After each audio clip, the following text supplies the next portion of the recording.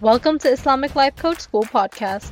Apply tools that you learn in this podcast and your life will be unrecognizably successful. Now your host, Dr. Kamal Akhtar. Hello, my friends. Wow, episode number 8. So excited to be here. And honestly, I can't believe I'm recording podcast number 8. What is going on? This is awesome. So exciting. So in today's podcast, I'm going to be giving you some major concepts around time management. And I'm kicking off a series around the course that I've created labeled Gain 20 Hours in Your Week Without Giving Up Any of Your Commitments. So this series of podcasts is going to be an overview of the concepts from that course. And I've basically designed it for Muslim women, physicians with families, or other working Muslim women with families. Because let's face it, that's where I drive my expertise from, right? But the strategies that I teach in this podcast are going to apply to everyone. So this podcast is for people who are always saying they don't have enough time. They are so busy. They always are functioning from a lack of time. I was that person, and from that mindset, I went to feeling fulfilled, having accomplished a lot, and never feeling busy again. And to accomplish that, we're going to start with setting priorities. And for this, you're going to have to dedicate some time in figuring out what exactly those priorities are. And you're going to go from global priorities to more precise priorities. Meaning, let's say your priority is being healthy. Now, what among being healthy is more important to you? Is it weight loss? Is it sleep? Is it working out? Once you've identified your most important priority, then you're going to start giving it unequal attention, meaning you're going to give it more attention compared to the rest of the tasks in your life. At this point, your brain will offer you, well, how can I do that? What about the rest of the things I'm supposed to be doing? And that, my friends, is your lower brain trying to confuse you. Because once you set a priority and you pay your full attention to that priority, you have more chances of achieving that. And you're also gaining a meta skill that you can then apply to achieving the rest of your goals. For example, my priority in medical school was studying and gaining skills and learning. That was definitely an imbalanced attention. When you're going through medical school, you can't pay the same attention to a hobby, even though a lot of people try, and that's okay to do that as long as your number one priority remains your studies. In some cases, people will say, well, that's easy to do because you're paying so much money to go to med school, but it's the same concept you can apply to other things. So set priorities number 1, 2, and 3, and pay unequal attention to priority number 1. And don't listen to your lower brain trying to confuse you that you have to pay attention to everything, because that's a way to definitely not achieve any goals. Now, from here, I'll point out a few mistakes people commonly make. Number one mistake people commonly make is that they make a number one priority, which is what I call a should be priority. Let's say you think you should be spending time with your kids and you make that your number one priority. And that in itself seems like a very noble goal. Everyone wants to spend time with your kids, and you think that you should be doing that too. But if your T-line in that priority is that I should be spending more time with my kids, then deep down inside that will create feelings of resentment. And action following that line of feeling of resentment will only create a confusing result, where you'll be thinking, well, I should have been spending more time with my kids, but why am I not feeling fulfilled? That's because you're operating out of a should-be priority. And that is just one example. Look at your life and figure out what it is that you should be doing versus what it is that is important to you and you want to be doing. Differentiate the two, and of course, very importantly, only concentrate on what's important to you. Now, another mistake that people usually make at this point is not being able to tell the difference between urgent and important priorities. Phone texts, social media alerts, WhatsApp messages, all of these are classified under urgent priorities. Just because something demands your attention in that moment does not mean that it is important.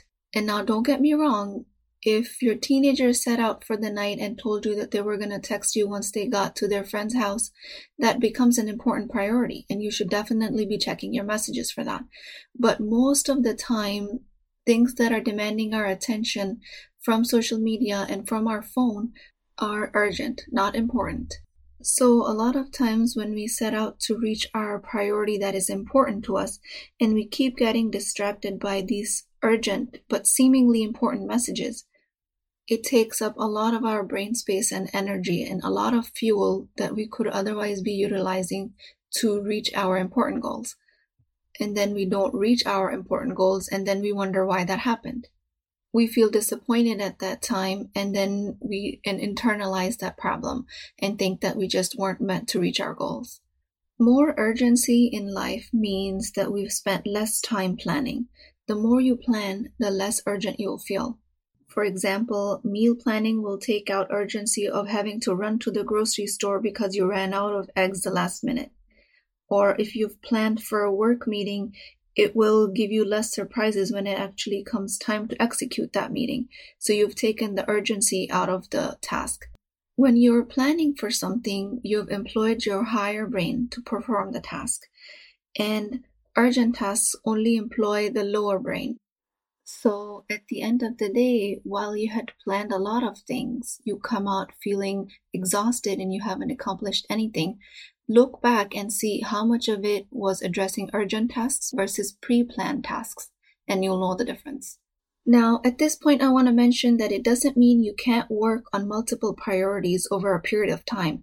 You just can't work on multiple priorities at the same time. Let's say your top 3 most important priorities are spending time with your family, personal development, and your career. These are my current priorities. And this doesn't mean that you have to dedicate one whole day, week, or any specific period of time to just one of those priorities, and you can't do anything else during that time.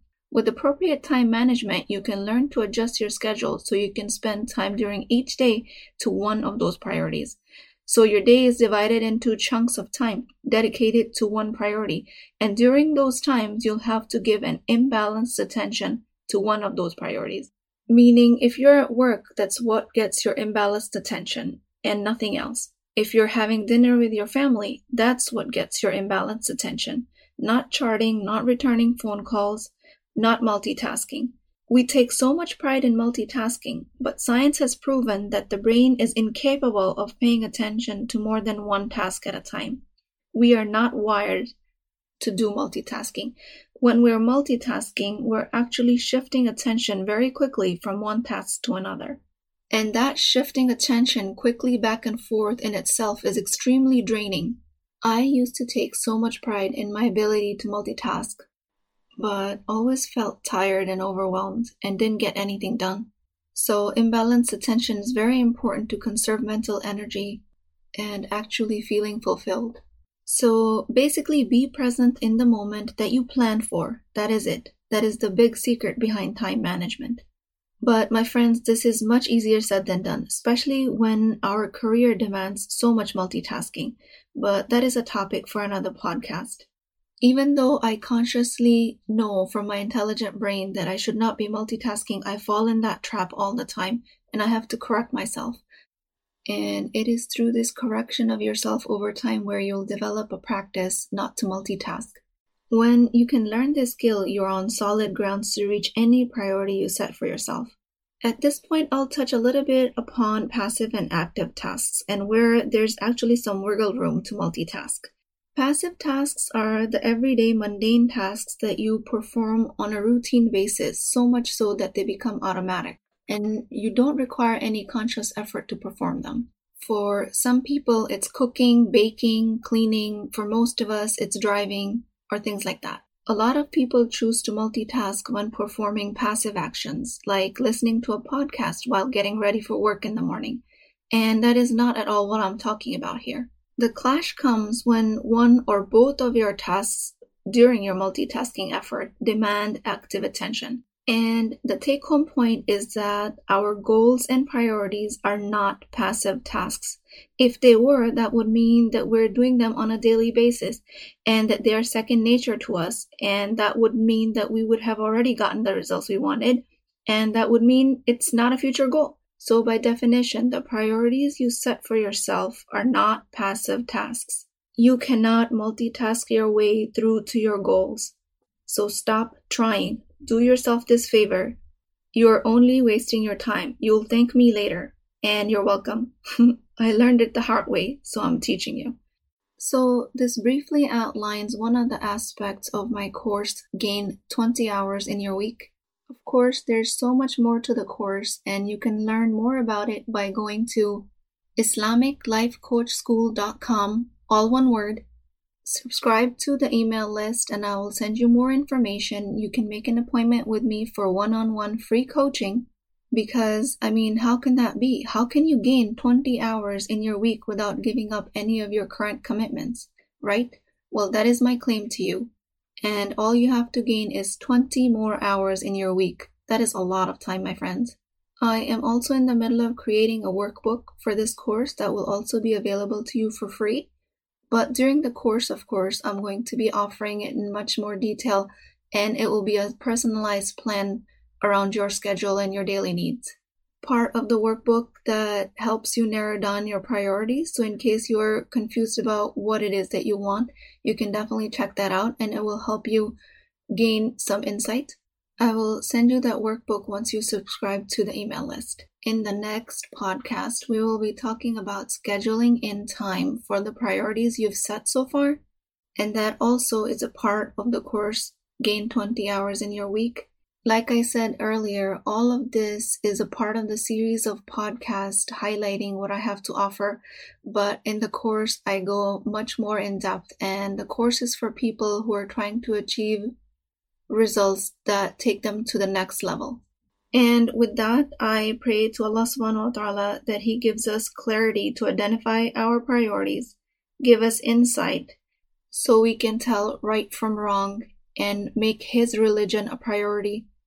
And I also pray that He gives us strength, intelligence, and the tools to carry through to those priorities and see real results. With that, I will leave you to ponder and think about it more.